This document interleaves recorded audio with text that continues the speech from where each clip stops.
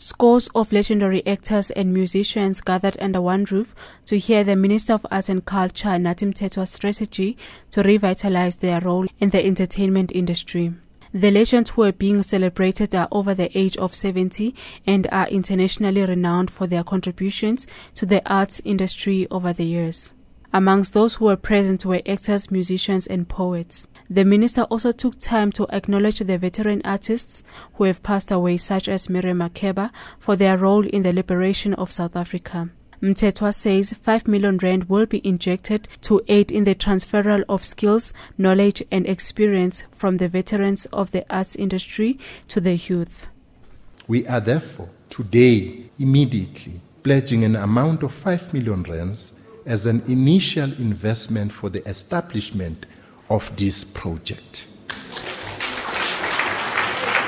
On this one, we are saying, you are the masters of your own destiny. This is the beginning. At the beginning of the next financial year, we will ensure that your seed fund is at 20 million rands. Mthethwa says there are measures put in place to ensure that the transfer of skills is possible. We have incubators project, so we see them running master classes for the incubators to ensure that at the end of the day there is a practical way with which they are passing those skills. But we also see them interacting with youth, especially in schools and so on, with the programs we have.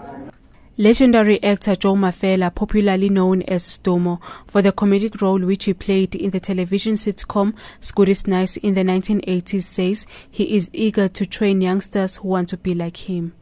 I want to be able to teach youngsters what to do and how to do it. Not just youngsters, even adults, because there's so much to be taught from what we are doing. Because here we are seated with all the knowledge of knowing what to do and how to do it, where we are not teaching nobody.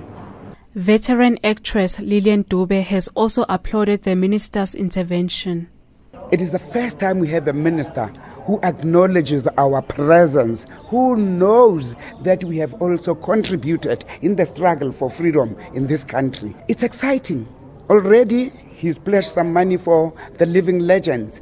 It is so exciting. I don't know. I want to jump. The department says it has a number of initiatives put in place to honor the legends. It further states that it plans to establish a trust fund where all proceeds will benefit the artists. I'm Nelly Swamavundla in Johannesburg.